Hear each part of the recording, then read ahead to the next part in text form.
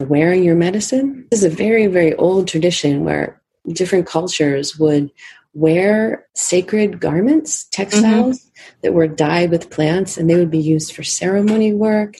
They would be used for going into battle. Cultures would put plant colors on their body. So there's very old traditions of using plants as color, wearing it on your body for protection, for healing. I know Ayurveda has a really lineage around medicinal clothing, the plants infused in the fibers. I remember this moment, it was like 10 years ago now, it dawned on me that the plants that I love, that have brought so much healing to my life, are the same plants that I use to make color that I wear in the fibers that I dye. You're listening to Plant Love Radio, episode number 61. Welcome to Plant Love Radio, a place where you'll discover how to create a balanced, vibrant, and resilient life through the wonders of herbal medicine. I'm your host, Lana Camille, a college professor, drug information pharmacist, and an herbalist. You'll love my amazing guests, herbal teachers, clinicians, medicine makers, growers, and artists. Thank you for joining me on this adventure. Let's get the show started.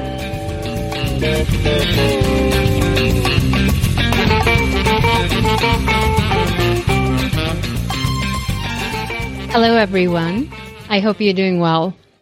Last year, I met several plant artists, and I can't wait to share with you the beauty and healing powers of their creations. Jennifer Johnson is a plant dye fiber artist. She's a farmer and a medicine maker. Over a decade ago, she discovered how to use plants for natural dye and as a result found her path and passion. Jennifer creates beautiful and unique botanical print and plant-dyed fiber art. Her family runs a single-source dye farm. This is where they organically grow all the plants used to make incredible, vibrant colors, calling them farm-grown color. The botanical prints Jennifer creates are also made using fresh plants. Each piece is inspired by nature and captures a season in time. Jennifer has found plants to be a source of great healing and her inspiration in creating plant-dyed pieces. She believes that the spirits of the plants live in the fibers. So when you wear her masterpieces, you connect with the healing spirit of plants and wear your medicine. During today's episode, we'll talk about what it means to wear your medicine, how plants can be used as natural dyes, and where can someone get started on this beautiful art, and why plant art in general can help you to uncover a deeper way of healing. Today, Jennifer and her company, Plant Spirit Fibers, is kindly supporting this episode of Plant Love Radio. She is raffling off one of her gorgeous creations, a mini plant-dyed silk scarf, for the listeners of this podcast. To participate, please head over to ko-fi.com/plantloveradio to enter into the raffle. To get the resources Jennifer shares and amazing pictures and videos, please head over to the show notes at plantloveradio.com/61. Enjoy. Good morning, Jennifer. How are you doing? Good morning, Lana. I'm doing great. I'm so excited to talk to you today about plants. I am thrilled to have you here. We met about a month ago at a winter herbal market, and I ended up being one of your customers because I fell in love with your work. I have to bring you here. Tell us a little bit about yourself. You're an artist, you're an herbalist.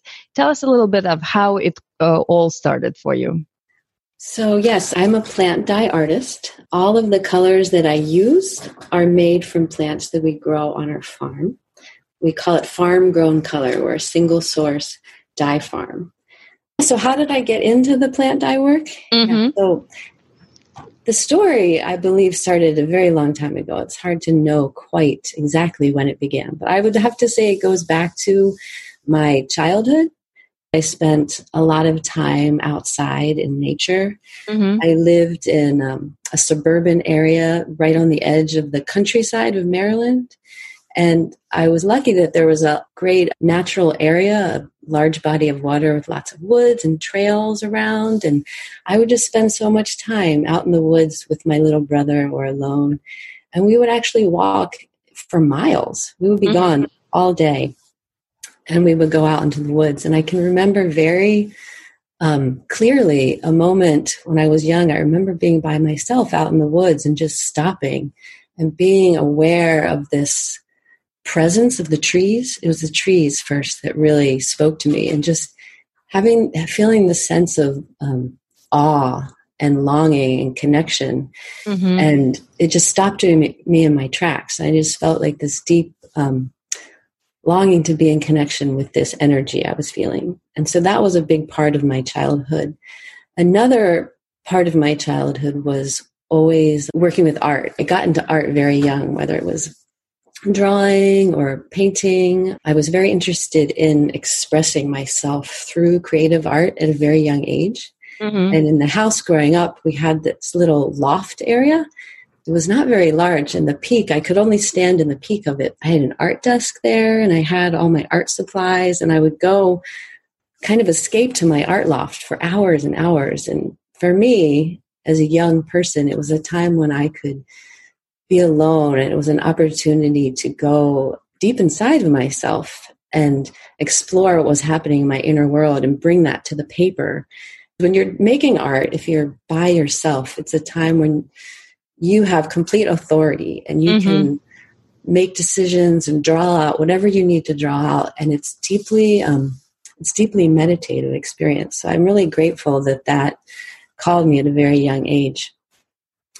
Oddly enough, I think another influence was my deep love of children. When I was 10 years old, I met this little baby, and in the summers, I would go over to their house like every chance I could to spend time with this young child. I think it was because I saw in this child this like deep openness and the purity and innocence, and this was so beautiful to me that I wanted to be around. So those are early influences. As I got older, like when I hit preteen, the teenage years, I think what happened was the social pressure. I fell to some of the social pressure. That age is so hard, and I didn't have any mentors. I was not in a very earth-honoring culture at the time. And so it was a hard time to navigate. And so when it came time to decide what am I going to do in the world and college, I wasn't really encouraged to be an artist. That seemed to be the road to poverty, perhaps. So I was thinking, well, how can I use my art to get a job? That was sort of the message that was being told to me. So I decided to use my art to do graphic design. So I went to college to study graphic design. And I very quickly learned that this was not the field for me. And college was also a really hard time to fit in, just for me, with the college scene. And that's a whole nother story. So I did finish college, and I did not go into graphic design, but I spent some time traveling and doing some soul searching. And I decided that my love for children and art and nature, that I wanted to be a teacher. So I pursued paths for becoming a teacher. I very quickly found the work of Rudolf Steiner and Waldorf education, and it really resonated with me, the reverence for the child and using art and music and creativity and movement in all these different ways. And the reverence for the developing human being really spoke to me. And so I wanted to pursue this training to be able to bring art to children, to access my creativity through art. So I did the Waldorf teacher training, and I trained for the grades, and then I did the early childhood training. And it was in one of my classes. The idea is that young children are like open sense organs. They're very open to the world. And so you want to fill their environment with beautiful things like natural wooden materials, wool, cotton, silk. You want to create a very beautiful environment. So in one of my classes and my training, we were outside, And we had these big dye pots, and the teacher had purchased plant dye extracts that we were using, and we were dyeing silk in these big dye pots. And I mean, it was a huge moment for me to see the fiber going into the pot and the colors that were coming out. So that was my first experience using plants for natural dye. And so I did that in my classroom, and this was out in Oregon at the time I was teaching and living. And so when it came time to move, I wanted to move back east, which is where I'm from, and I really wanted to live in Vermont. And so that's what we moved. I moved to Vermont and was teaching at a Waldorf school in Vermont. And then I had a little piece of land. I moved in the fall, and that first winter, I just felt this deep longing to grow plants more. So all winter I was studying gardening and permaculture design, and I had all my gardens planned. So I started working with the land. I started to create a relationship with myself and the land, getting my hands in the dirt, growing plants. And it was a year or two after that, and I was still working as a teacher, and I just wondered, who are these dye plants? Can I grow the plants I use for natural dye? Is that even possible? I had no idea. But this curiosity was piqued in me. And so I was at a friend's wedding, and I said, oh, you should talk to this person over there about it. And so I did. Her name is Joanne Darling, and she is just a wonderful fairy goddess of the garden. And she knows so much about plants and plant dye and fiber arts. And as soon as we met, we just had a fast friendship right away. And we started collaborating together, and we hosted all kinds of plant dye workshops together, and she would teach, and I had space on my farm to offer the classes.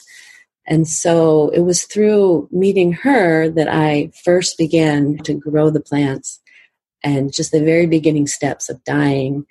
And just to honor some of my other teachers, Kate Smith of the Marshfield School of Weaving.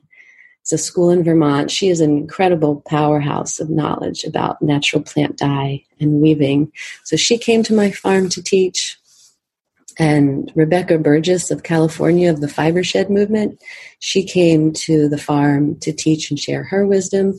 So my journey began with teachers, learning from teachers and reading lots of books about plant dye. But really, I think is often the case, I learned the most about plant dye by being with the plants, by starting the plants from seed, by putting them in the garden, putting them in the soil, sitting with them, watching them grow, cultivating them, weeding them, just learning who they are, then having the opportunity to see the whole process through and harvest the plants and put them in the dye pot. And there's so much learning that happens that you just can't get from a book. The plants, through the work of plant dye, have really been a thread through my whole life, sort of calling me back to this journey. This is really, really fascinating. But I want to take you one step back. Yeah. So when we're talking about dyes, talk to us about the tradition of dyeing. Where is it coming from? When the natural dyes began to be utilized, and how this whole field and area has evolved. Can you talk a little bit about that? Sure. Yeah. Plant dyes have been used, for at least 6,000, if not more years. They recently found remnants in the Andes of Peru of textiles that were dyed with indigo. These are very, very old traditions, and on all the continents of the planet, people are using plants for natural dye. China, Japan, India, South America. It can be found all over. The tradition that I really resonate with, and the idea of wearing your medicine, this idea that I talk about a lot with my work. And it's because this is a very, very old tradition where different cultures would wear sacred garments, textiles that were dyed with plants, and they would be used for ceremony work. They would be used for going into battle. Cultures would put plant colors on their body. So there's very old traditions of using plants as color, wearing it on your body for protection, for healing. I know Ayurveda has a really old lineage around medicinal clothing, the plants infused in the fibers. So that really resonates with me in my work. I mean, that's really the reason why I do what I do, is that experience that you can have a healing relationship with the plant. Like, say that it's yarrow. Yarrow is a plant that's been really important to you in your journey, and you have a healing relationship with the plant, whether it's something you take internally or just an experience you have of the plant. And then, you go out into the field and you harvest the yarrow plant, right? Make an offering first. It's a sacred experience to harvest that plant, and you bring it back to your pot, and you put it in and you cook it, and hopefully over an open fire, and you're stirring your pot, and you get the experience of the aroma filling all your senses. And then you strain out the plant, and then you put your fibers and you pull it out, and it's this brilliant yellow. And now you have your fibers infused with this plant that you have this deep healing connection to. And you can wear that plant on your body to remind you that that connection is always with you, that these plants are always available to offer their wisdom. Plants are so old. There's so much that we can learn from plants. The opportunity is there. And I feel that by wearing fibers infused with the plants and the colors of the plants, it's another way to nurture that healing relationship. It's a beautiful reminder to each one of us of the wisdom that they carry, and everyday reminder that we see on us. So every time you look in the mirror, it's so poetic and so beautiful. We talked a little bit about the history of dyeing or the traditions, but I also want to ask you to talk about the differences between natural dyeing and the commercial processes or synthetic dyeing that we see today. Why is it important to use plants for natural dyes? Well, for many reasons. One is the synthetic dye industry is one of the most toxic industries that we know of. There's a long history of polluting our water and the soil. There's just so many chemicals involved. And until the 1860s, there was only plant dye was being used to make all the colors that we historically know of. So when you use plants for natural dye, you're not using all these chemicals. And it's a very simple answer that the plant dyes I work with are completely non-toxic. And not only that, but by growing the plants, you have pollinator plants for the insects and the bees, and you're adding to your environment. You're cultivating something beautiful for the land rather than creating something that's going to hurt the land. When you look at synthetic dyed fiber versus plant dyed fiber, like you can feel there's a different vibration. And it happens to me a lot when I go to these art shows, and I have my booth set up and I have my rainbow of color, and people will come into the booth. They're coming to an art show to look at art. And then they stumble into my booth, and sometimes people will just stop and they'll look around and be like, what is this? They can just some energy in the colors. And I start talking to them about, all these colors are dyed from plants that we grow. And they're like, oh, and they just like awaken something. And like just seeing the plant colors around them, I think does something to their senses or energetically. And then often we start talking about plants, and then they start talking about this healing thing they had just been through. And then suddenly we're just having these like deep conversations at an art show. And I feel like it's just a way, like using these plant dyes is just a way to help people access the plants and talking about plants and talking about healing and sharing that wisdom, which is a big reason why I do what I do, is because I want to bring the healing wisdom of plants to people through color and beauty. And it's such a powerful way of doing it. And this is exactly the experience that I had when I saw your booth and the rainbow of colors and just the beauty of it. I was immediately drawn to it. And I was like, okay, I have to try these things. I have to figure out what they are. There is a very different feel to it. So I completely agree with you. Jennifer, can you tell me a little bit more about the connection to your herbal roots? How has this helped you to grow in your own work? Yes, that's a really important question. I've always been a very highly sensitive person. Ever since childhood, I've been very empathic. And I didn't have that awareness as a child, but it was very difficult to fit in, how high school was hard for me. It didn't look like it on the outside, but on the inside, I really struggled with my sensitivity. And so by the time I got to college, it all really came to a head. And when I was like 20, 21, I experienced several traumatic experiences. And so I think whenever you experience some kind of trauma, that it often can lead you into a deep healing journey. I don't know if it ever stops, but we're always on this journey. I cut all ties from everything that was familiar. I took off and I traveled across the country. Gas was really cheap. It was the mid-90s. I was camping in national forests, which was free. So I was living outside in nature, spending a lot of time doing some soul searching. And during that time, I took on a very austere meditation and yoga practice. Mm-hmm. I was meditating 4 times a day. I changed my lifestyle. I became vegetarian, a vegan, and I went to raw food for a time, which I'm not anymore. And then at that point, I found herbalism, and I found out that you can use plants for healing. And this opened up like a whole new world for me. This was my first step on the plant path. So I began to study wild plants and their uses and healing plants, and I took a few classes. But I think more importantly is that I developed a relationship with these plants. Being a sensitive person, I found that when we spend time with plants, we're able to be seen by the plants. The plants can witness us in a way if we take the time to listen. And I think connecting with the plants for me was very nurturing.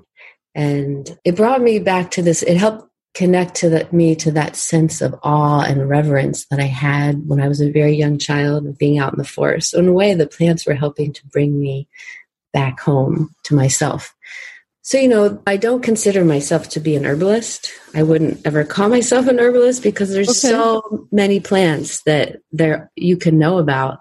Right. And there's thousands of plants that can be used, and there's so many things to learn about plants, but I know a lot about the plants that grow around me. And the plants that I know about do a really good job supporting me physically, emotionally, and spiritually. So I use a great handful of plants that go around me to support my digestive system, my nervous system, my immune system, reproductive system. I treat colds and flus and wound care and aches and pains. So this is sort of my knowledge of herbalism. It's vast with the plants that grow around me. So this is where my knowledge plants comes from. But what I want to say is it's really, for me, it's this deep relationship of having the plants around me. And when we can sit with plants, they can teach us things. And the spirit of the plant is what can come and help us. That's been a big teaching for me. So I may not be an herbalist, but I make nearly all my own medicine. I make tinctures and salves and oils. I've been doing this for decades, and syrups. And I believe that the medicine that I make is more potent and effective than medicine I can buy because it's infused with my energy. I know the quality of the plants. I've tended the plants. I know the whole process has been tended with care. And I believe everyone can make really beautiful medicine for themselves. And I just love the process of making medicine. So that's sort of my background with herbalism. And the question is, how did it all come together? I've been walking this plant path of herbal healing and using plants for natural dye in my creative life. So this was happening simultaneously. I remember this moment, it was like 10 years ago now. And the moment that dawned on me when it came into my consciousness that the plants that I love, that have brought so much healing to my life, are the same plants that I use to make color that I wear in the fibers that I dye. That might sound very simple, but it was this mind-blowing moment how all these pieces of my life came together when the vision of Wear Your Medicine really hit me. And I spoke about that concept before. I was so amazed that I found myself in such alignment with the plants on a healing level, on a creative level, spiritual level, on a physical level, on all the levels. It was just this huge epiphany moment. That's what I'm doing with my life. And it's funny because I never could have predicted it. If you had told me when I was that young person in high school that you would be an artist who works with plants, I never could have imagined how that would ever be possible. But somehow, almost unintentionally, I became one. Despite myself, I became an artist who works with plants. And I really feel like the plants just called me and they just guided me throughout my life. The plants called me back to myself. They called me home and they continue to guide me to this day. So beautiful and so poetic. You're saying that you're not an herbalist, but you're making your own medicine. You are knowledgeable about a lot of things that grow around you. Tell me that you are. And so perhaps you're not a clinical herbalist and you're not seeing others, but you're a true herbalist that takes it to the next step with your art. So that's absolutely beautiful.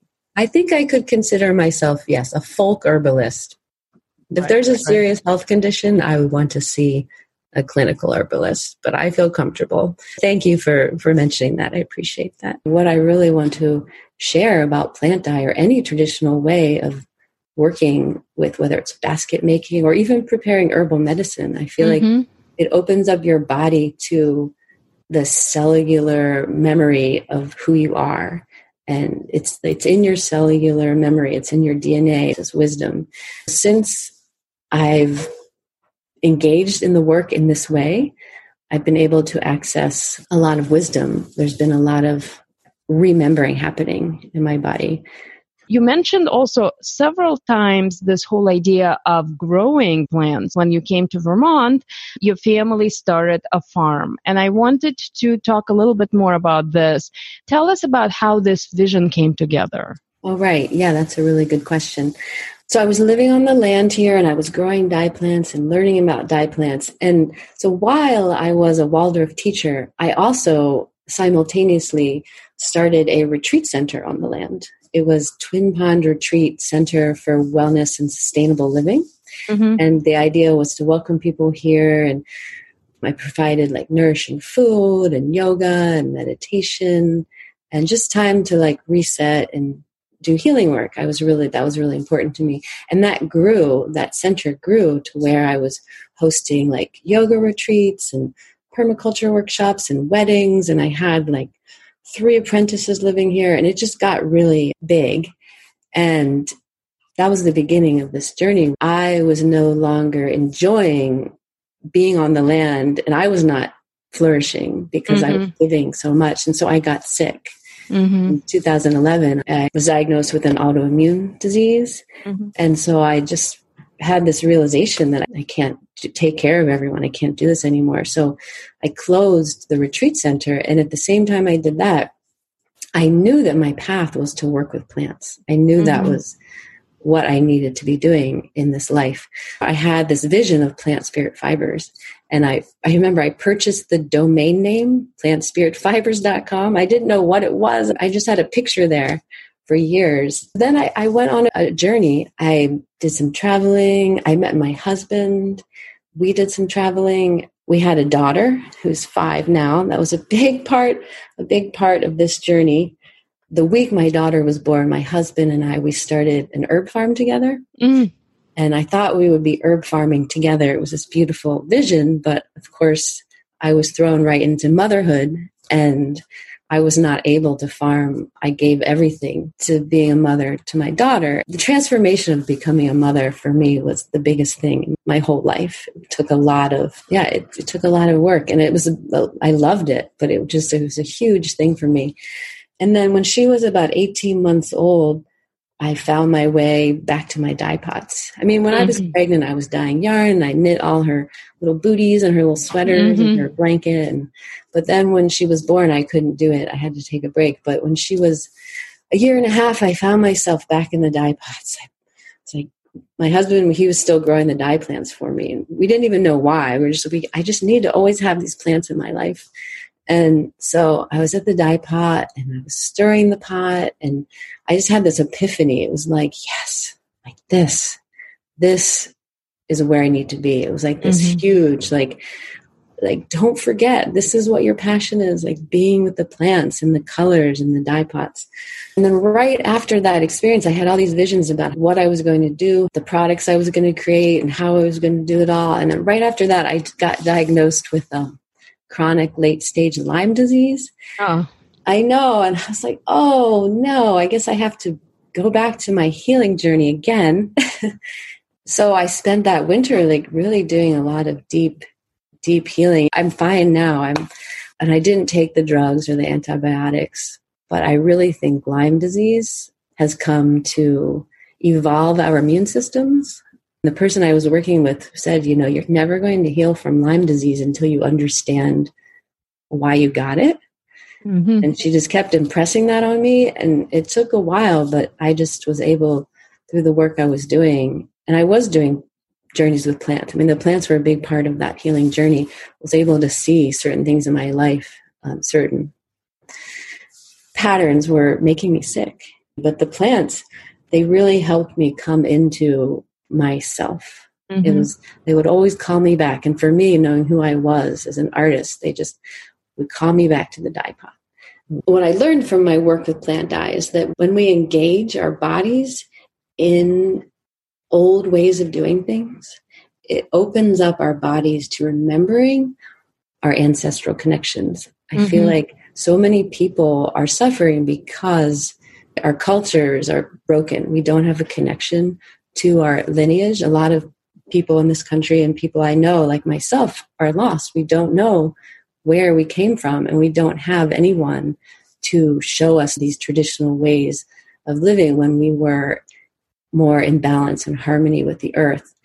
And so we have to find it on our own. My grandmother was born in Lithuania. Mm-hmm. She came here. So her father came here first, and then she came over with her mother and her brothers. So that was the only line that I actually knew about. All the other lines nobody knew or could talk about. I did Ancestry.com, and I found out that I'm 50% Eastern European Jewish. And my grandfather, her husband, he was born in New York City, and he didn't know where his parents were in Eastern Europe.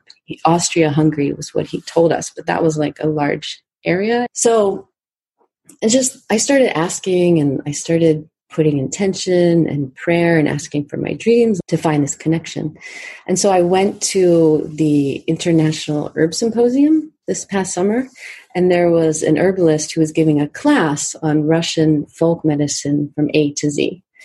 And so I was like, that's the class I have to go to. I was so excited. I went right into the room, and it was this amazing, wonderful woman, Anya Chuchunik, who was teaching the class. She's from the Ukraine, and she started speaking about what life was like for her growing up in the Ukraine. And just, it was so beautiful. It was just this old way of being connection with the land and the plants. And it was so simple. And as I sat there listening to her, my whole body was like vibrating. I could hardly contain the emotions hearing these stories. And it was a very powerful experience. And that was only a week later, my cousin, who was living in Europe, also had an interest in our ancestry. He hired a genealogist to do some research. He pursued this, and he found out that my grandfather's mother was born in Poland and his father was born in Ukraine. It was such a powerful experience because it was like my body knew, and that was a very powerful affirmation for me. And there's been several like that. And there's one other story I have about plants and this ancestral connection, which I believe is because of developing this relationship with plants, that they can open this up. So after hearing from Anya, the herbalist, that the plant Ruta, this plant, I only knew this plant being related to South and Central America, but she said that it grows all over the Ukraine. And I did not know that. So that was really exciting to me. So that summer, I was like, I really need to have lots of root plants. I only had one, but I wanted like a whole 12 root plants in my garden. I wanted to start working with this plant. And so I had to find a nursery because it was too late to start the plants ourselves. So I found a nursery. It was like an hour and a half away. But they said they could meet me at a farmer's market, but I had to take my daughter to this birthday party that was an hour away in the other direction. And I was like, I just have to go get these rue plants. And my husband was like, why are you doing all this? That sounds like so much work to do today. I was like, I just need to have these rue plants. So I take my daughter, and we go to the farmer's market, and I'm purchasing my 12 rue plants, and I'm so excited. And there's this older woman watching me purchase the plants. And I'm aware of her, but I buy the plants. And as I'm walking away, she comes up to me and she places her hand on my shoulder. And she says, I have to tell you about these plants. And I was like, yes, oh, please. And she says, this plant is rue. It's the national plant of Lithuania, the country where I was born. Mm-hmm. And I mean, I could hardly contain the information that she was telling me, the way she was telling me. And I said, well, that's where my grandmother was born. And so she started telling me about ways they use the plant. And then I was like, well, I think I need to get your phone number. I didn't know what to do about this connection. And she says, my name is Dahlia without an H. And in my country, it means destiny. And it was just such an amazing experience for me of how, like, if you open and you ask, that the ancestors are there to listen and they will hear the call. And it took me a while to integrate that experience into my body and to understand. But since then, I've had different journeys, and I think they just were like, you love plants. That's how we're going to talk to you. We're going to through this journey. So what happened with your 12 rue plants? Did you use them for dyeing? Did you do something with them? So yeah, they're not a dye plant. As far as I know, they're not dye. But maybe next summer I should just cut some, cook it, and put some fiber in. I didn't try dyeing. But I like to do rue floral baths. So I'll make a tea of the rue, and I'll put it in my bath, or I'll pour it over me in the shower. And I made this beautiful fresh rue extract in vodka, and this rue perfume. I didn't know if it would work, but it is a beautiful way to preserve the rue in the winter months when you're sitting watching the snow fall and you don't have the fresh rue anymore. But I did harvest a whole big gallon jar of rue leaves to use in my bath all winter. So that's a really important plant to me. I'm just so grateful for my connection with plants through my work with the plant dye. And I think anytime you engage with plants in some deep, meaningful way, they're going to have gifts for you. That's beautiful. I want to take a quick pause here. At the start of the episode, I mentioned that Jennifer and her company Plant Spirit Fibers is kindly supporting this interview. Today, you can participate in a giveaway raffle for one of her gorgeous creations, a mini plant-dyed silk scarf.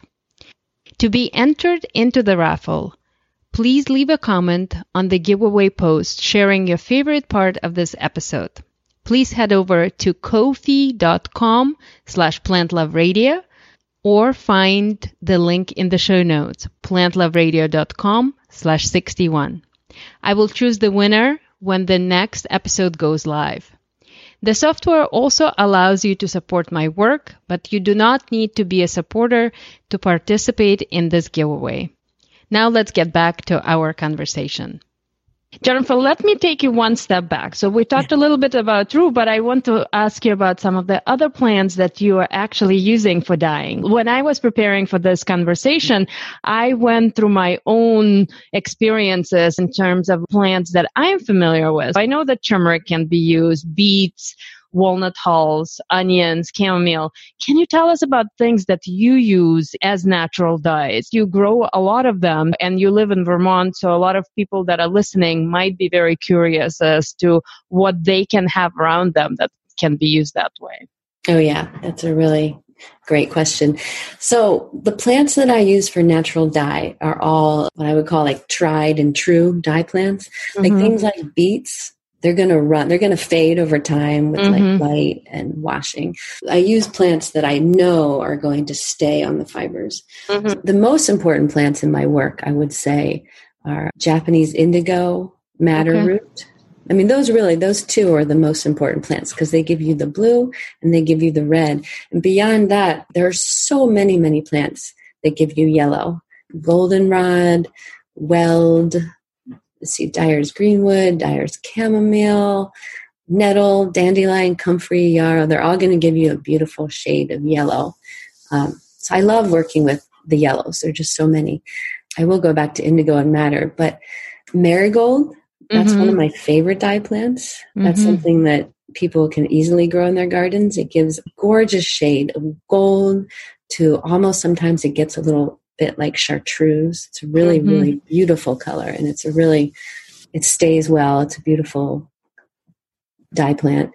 All the plants I grow here in this region, Dyer's coreopsis, that's really easy to grow. They're little tiny orange, red, and yellow flowers. There's different varieties that can give brilliant oranges. Used to make that color. Onion skin is a great dye plant. It makes gorgeous orange gold. It's a really great color. Let's see. Oh, yeah. My favorite of all, St. John's wort is. Oh, wow. I'm sure you know about that plant and how amazing it is as an herb. But as a dye plant, it is absolutely magic. There's no plant that does what this plant does. So, but you have to harvest so many of those little tiny yellow flowers. You can only use the flowers, and they have to be used absolutely fresh. So fortunately, I have some spots where I have fields of St. John's wort flower, but it's a tricky one because it's very hard to cultivate. They introduced this Klamath beetle to control the St. John's wort because it opens you up to the light. It's photosensitive. And so some animals would eat it and they would get terrible sunburn. You've heard about this.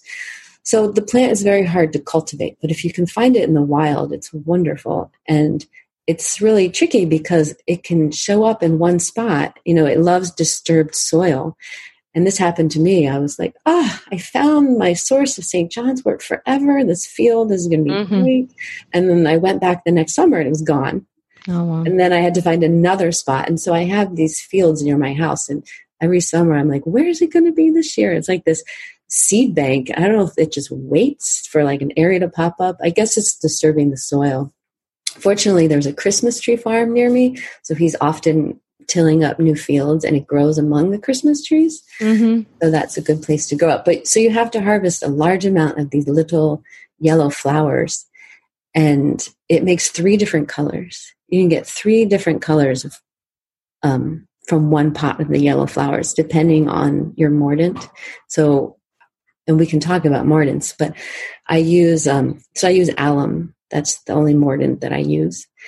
And what is mordant? So yeah, mordant is something that you use to prepare the fibers to receive color.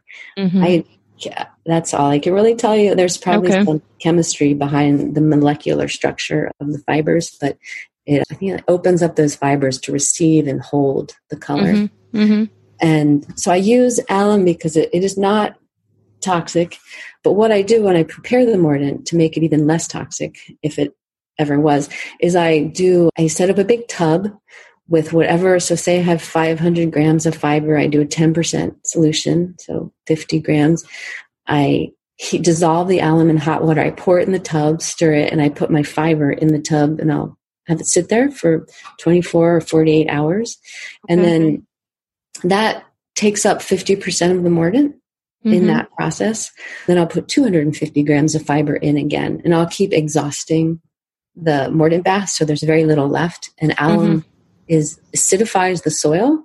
So when I've gotten most of it out, I'll pour it on my blueberries because they like acidic soil. So it's very non-toxic. So I prepare fibers with the alum mordant. So when I have this bath, after I strain out these yellow flowers, and anyone can do this based on these simple instructions, you put in the fiber that's been mordanted in the alum. You can take it out of the alum, you can dry it and use it later, or you can use it right away. But I put that fiber in the pot, and you pull out the absolutely most gorgeous color of chartreuse you could ever imagine. I'm a chartreuse person. I love that color, that kind of gold green color. And then it takes about 20 minutes. And then you take that out, and then you take a fiber that has not been mordanted in anything. It's just plain fiber. And you put that in, you have to simmer it for an hour. It takes a long time for this process. And you get these lovely rose mauve colors come out. Yeah, so beautiful. And then you take that out, and now you will no longer get that chartreuse green. That will just, it doesn't exist in the pot anymore. And now when you put a fiber in that has been mordanted with alum, you get these amazing orange colors. So you get chartreuse, rose mauve, and orange, all from this one pot. It's amazing. No other plant does this. And I mean, as you know, it's a really magical plant. So that was my first love affair, was when I did this with the St. John's wort. I went through this whole process. And I don't use it too much because it's just so much plant material is required. But if you want to see it on my website, you can. I have scarves that show the color.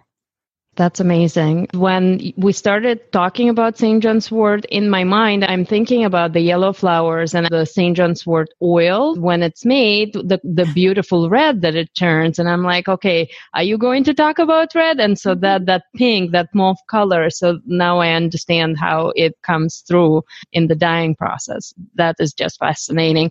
So any other favorites? So St. John's wort is one of them. But as far as those that you make frequently? Yeah, I mean, it's hard not to love indigo. That's like the plant dye of all plant dyes. It's just so amazing that we get blue. You're right. I mean, most of the plants in nature, most green leaves in nature are going to make yellow, which is really interesting to me too, because plant leaves are involved in photosynthesis with the sun. So people think, oh, green leaves are going to make green. But no, they actually make yellow, which is sort of like revealing the hidden light inside of the plants. Mm-hmm. So that's really beautiful. But the Japanese indigo you use, and I use Japanese indigo, Persicaria tinctoria, because it grows as an annual here in Vermont. It grows very easily. It has all these root nodules that actually really feed the soil. My husband loves to grow it because it's such a great cover crop to prepare for whatever's going to grow next. It just really feeds and enriches the soil. So these green leaves, they contain within them blue, but it's not, I mean, I don't want to say it's not intuitive. It's not an obvious process. And the amazing thing about indigo is that there are plants, there must be like 20 or at least 20 varieties of plants that contain indigo all over the planet. Every continent has a plant that contains indigo. And every culture has figured out how to extract the blue. And they didn't talk to each other. And it's a very complicated alchemical process. Traditionally, it was done with fermented urine. You can't just cook these leaves and get the blue. You have to ferment the leaves or cook the leaves. The fermented urine would raise the pH while removing the oxygen. So this plant, I know I could give a whole class on indigo. I'll just stick to the basics. So you have to remove the oxygen, and then you make a dye vat. And when it's ready, the vat is yellow. It goes from blue to yellow. And then when you put your fiber into the dye vat, into the yellow dye vat, you pull it out and it's yellow. And then as the air hits the fiber, it literally turns blue right before your eyes. It's absolutely magic. Wow. And that's what oxidizes. That's what binds the color to the fiber. There's no mordant involved in this. Really? Yeah. So that's why indigo is really fun. You can put anything in the dye pot, any natural fiber. So it comes out yellow, but it turns blue as it oxidizes. That's what you said. So with a lot of the natural dyes, you briefly mentioned beads that they are going to wash away. So are those that you're talking about, the clothing that you make, the colors do stay on them, right? Yeah. So I only use traditional dye plants that have stood the test of time. There's a whole history, a long history about indigo trade and using that. And those colors have withstood the test of time. Another important plant is madder root. Mm-hmm. So that's what, when you think of those beautiful old Persian rugs, it's called Turkey red. Mm-hmm. That's the plant they were using to create those gorgeous red colors. And there's all different kinds of methods for extracting the deep red, rich red colors. So we grow madder root. It's a really It's a hardy, very hardy perennial that grows great in this climate. It loves nutrients, so compost. You want to feed your soil if you want to get nice roots. You have to wait 3 seasons before you harvest the root. So you have to invest some time into waiting for it. Mm-hmm, mm-hmm. But it looks like cleavers. Mm-hmm. It's kind of sticky. It's got the whirl of leaves, and it sort of has that Velcro-y as you walk by it. It's a creeping plant. So if you're just getting started and you just want to forage plants, you can get a lot of lovely colors. But if you want to really take it to that level of like brights and rainbow colors, and then you really have to look to the cultivated plants like indigo and madder. That's what's going to give you the full spectrum and the range. Yeah. And there's some plants that are very common in the plant dye world that I don't use because I can't grow them. Okay. But I don't feel limited by it. I feel happy with my palette thus far. Okay. All right. That sounds awesome. So I want to change direction slightly to talk a little bit about the techniques that you utilize. So we talked about the colors, but if any of our audience go to your website, and I will ask you to mention the name towards the end of the episode again, they will see 3 main techniques that you're using. Can you please talk about them? So, well, the base of everything that you'll see is dyeing fiber with plants. So the base of my scarves is dyed with plants to get different colors. And I'll have some that are single color, but I really love to create what I call the ombre. Sometimes a scarf will go in 3 different dye pots. Like I might put it in like a beautiful goldenrod, and then I'll put the end of the scarf in to get deep yellow, and then I'll fade it out. I'll pull it out and I'll keep the other half white. And then I have this yellow fading into white. And then I might put the other half in a pot of madder root. So then I'll put the white side in the madder root, and I'll slowly get a nice transition. And it's tricky because some plants, if you hold the silk in too long, you'll get a line. I make sure the silk is not in one position for too long.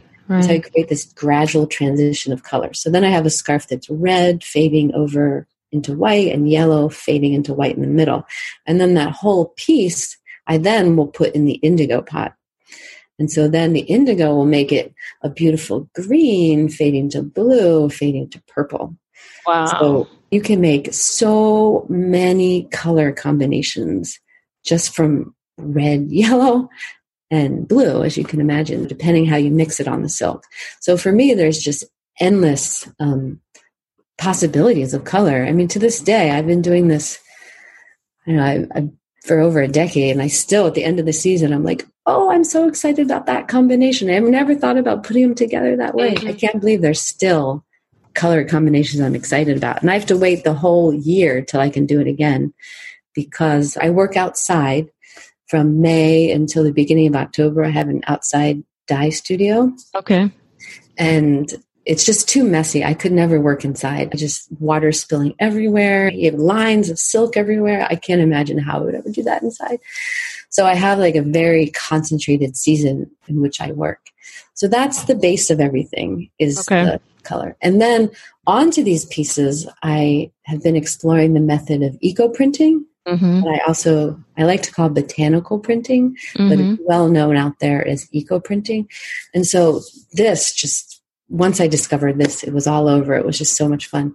I gather fresh plants and I lay the plants on the silk.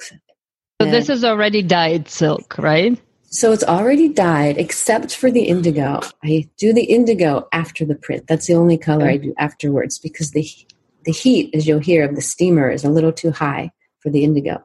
Okay. So, I might have a scarf that is red or pink or white, and I lay plants on marigold and sumac leaf and rose and St. John's wort. I lay the plants out on a long table on the silk. Mm-hmm. And then I get a wooden dowel and I wrap. You can put another layer of cloth or parchment paper or paper so the plants don't repeat themselves on the silk. Right. Then I get a wooden dowel. You can watch this whole video on my website. I have, and I'm definitely going to include it in the show notes because it's a fascinating experience. So, but please continue. So you roll the dowel up till you get a little bundle. and you wrap it with string, and you place that dowel in a steamer. I have used 2 bricks and a turkey roaster, and you lay the bundle there and you steam it for an hour or 90 minutes. And then you take it out of the steamer, and every time it's like Christmas. It's so fun. Or it's your birthday, whatever holiday you celebrate, and you get to open your little package, and you have no idea how the prints have taken to the fiber. And you unroll it, and you get to see the images of the plants. And it's only because the pigments in the plants themselves have transferred to the silk. They're not dipped in any dye. And it's just absolutely magic to me to see what happens. Not all plants will print. So there's some, and it has to do with the tannin level in the plants, and who knows what it is. But so I knew a few would work, and then I've just been experimenting to see like what plants I love. And I've had some disappointments. Some plants I love do not print, and that's too bad. But there's so many plants that do. And then the really fun thing for me, because I use plant dye color for the background, is that the plants react with the color. So like ash leaf maple, that if you put that on a madder root dyed scarf, it takes the color away. So it doesn't print the image onto the color, but it removes the red from the scarf. That was just an accident. I found that out. But then when I put that piece with the ash leaf maple reliefs, or whatever you want to call that, resist, when I put that in the indigo, then the places where it took the color away take up that blue. So then you have blue there, and where it was red around it becomes purple. And it's just like so many more colors become available by working with the printing of the plants. There's still so many ideas I have. Again, the end of the season, I discovered some new plant printing combinations. These prints are so gorgeous, and I'll definitely include the link, but I will also include specific places on your website where you actually do the eco printing. And then there is a third technique that you're using, right? So this is felting? Yeah, I think felting for me has been like the pinnacle of fiber art. That is like, I saw Nuno felting specifically a while ago. It just so much love for this medium because it's very textural. So what it is you're using silk and wool together. And what happens is when you're felting them together, when you felt wool onto silk or silk onto the wool has little barbs in it, has little like in the hairs. And when you agitate the wool with soapy water, and the silk, the barbs are going to go through the silk and attach to the silk, and then the wool is going to shrink. And what's going to happen is the silk is then going to like bunch up and ruffle and like just do these amazing effects. And because you're using silk, the felt can be very flowy. It's not stiff like you think of felt, so you can make garments with it. And when you're creating it, it's just very tactile. It's like sculptural. Like you're like, I'll ruffle the silk here and I'll overlap it here. And I'm all about the ruffles and texture. You also can just do a straight piece of silk and not have any of that. It would shrink a little, but I love to have texture. So yeah, I'm super in love with felting. It's an incredibly physical experience because you have to use your whole body to roll. You're rolling, you wrap it up, and then you roll it for like hundreds and hundreds of times, and you flip it and you roll it. I mean, it will take me a whole week to make one garment because laying it out takes a long time. And then you have to slam it on something, you have to throw it, and it's just very physical. So it takes a lot of work to create a piece, But, and once again, the colors come from dyeing it initially or you're dyeing it after? I would imagine you're dyeing it first. So I'll usually just grab silk scarves from my inventory. If they get a stain or a hole in them, I'm like, I just felt them. And so most of the work is dyed before the wool and the silk. But sometimes I will do a scarf and I'll like do an ombre dye on top of it once it's been felted. We had Angora goats. So I had this beautiful curly mohair from our goats, and I would put that into the scarves. And then I put the whole scarf in the dye, and, the curly hairs would turn a different color from the silk. There's so many ways to do it. So you can dye before you do the felting, or you can dye the whole piece after. And sometimes I will felt a piece. I don't know if you saw the eco-printed shawls, but I will print onto felt. I'll do eco-printing right onto the felt. Wow. There'll be a lot more of that next season. I'm really excited about. Okay, that's awesome. That brings me to my next question. So, how has your work evolved over time? I think in the beginning, there was just so much time trying to learn what I was doing to get the basics. And then after a while, it was like, oh, yeah, this is in me. Yeah, I know how to do this. And then I could be more free in experimenting. But what also came out of that is my love for teaching. I started to teach classes in plant dye, and I did that for many years. And then I think when you teach, you start to understand what you've learned, and you start to understand why you're doing what you do. And I started teaching at herbal conferences, and it is so much fun to teach plant dye to herbalists.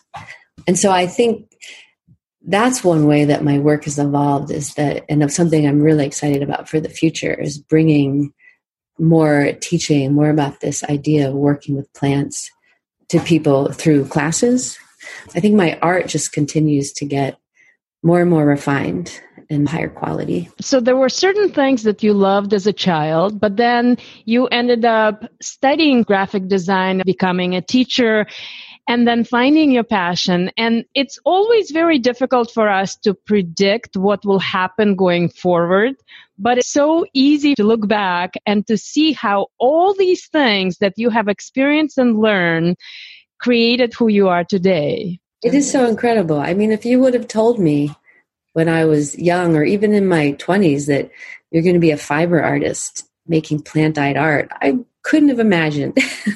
I feel like the next step in my work is how to help people find their way through plants back to their ancestral connections, because I really believe that this ancestral connection has been broken. It's been lost for many people.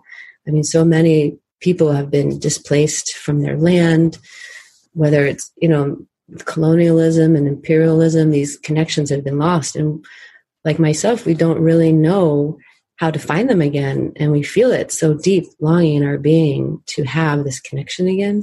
And I really believe the plants can help us find our way back when we're engaging in these traditional ways of working with plants, that it can bring us into that relationship again.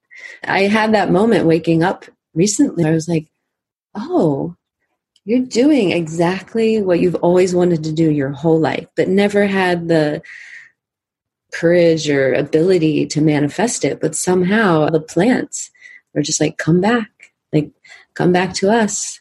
So much gratitude that I'm able to work on the land and work with plants in this manner. And I'm still trying to figure out how I'm doing it. As an artist, it's hard to know your avenues. I was doing the craft show circuit, and that was incredibly exhausting, and trying to do retail or online. But the work is so magical, absolutely magical. So that brings me to the next question. You mentioned that you really enjoy teaching others. How can people start working with dyes? Is it hard to do? What would someone need to get started? Okay. Well, it's very simple to get started. You need a pot, 5-gallon pot, or maybe it doesn't have to be that big. A heat source. You need some plants. You could start with goldenrod. It's a lovely plant to start with. And plants are always fresh or no? Oh, that's a good question. No, they do not always have to be fresh. It depends on what plant you're using. Like I said, the St. John's wort doesn't need to be fresh. I've only used goldenrod fresh, but I imagine it would have color if you dried it. Coreopsis flowers can be dried. Madder root certainly can be dried. The indigo has to be used fresh. Onion skin, that's dried. Marigold can be dried. Yeah, so there's options. So you just need the basic cooking equipment just to get started, because really all you're doing is cooking plants in a pot and straining it and putting fiber in. So those are the basic tools to start experimenting with. I think the mordant is really good if you want your colors to be clear and stay. I explained that process earlier. And then if you want to get into indigo, I would read about it or take a class. That's the only one that's going to be a little more involved. But there's so much information right now. I feel like plant dye has become more popular. I feel like there's a lot of blogs and websites. There's a lot of resources now than I remember 10 or 15 years ago. And there's a lot of really good books. I don't know if you want any book recommendations. I really do. If you have a couple of either books or resources that you would recommend to someone who's hoping to start, that would be awesome. Some of my favorite books to get started with, Rita Buchanan. She has a book, I think it's called The Dyer's Garden. It's a little book, and it's so simple, and it just catalogs each plant, how to do it, the ratio of plant to fiber, which is not something I worry about too much. I just do a lot of plants and I just feel it out. But I think that book has some ratios. Wild Color by Jenny Dean. That's a really good book. Rebecca Burgess has a beautiful book, Harvesting Color. Okay. That's an excellent resource for plant dye and also the sustainability aspect of plants for natural dye. And she talks about the fiber shed movement. I think those are really good books to get started. Perfect. Thank you. I think that this will be useful information. Some resources to get dye material. Sure. Earth Guild, North Carolina sells like that. Mordant, Dharma Trading Company. Those are two places where you can buy dye supplies. Okay. Dharma Trading Company also sells silk and clothing that you can dye if you just want to purchase some things and start dyeing stuff right away. That's beautiful. Thank you. So as we're coming to an end, I have a couple of more questions for you. If someone wants to learn more about you and from you, so classes and things of that type, can you share with our listeners your website, any of your social media? And then my last question will be, do you have any words of wisdom for our listeners, whether in terms of natural dyes or just this beautiful art that you're creating? Okay, great.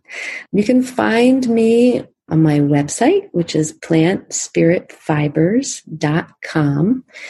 And that will have all the information about my schedule. If I'm teaching, you can sign up for my newsletter there, which I send maybe twice a year just to let people know what's coming.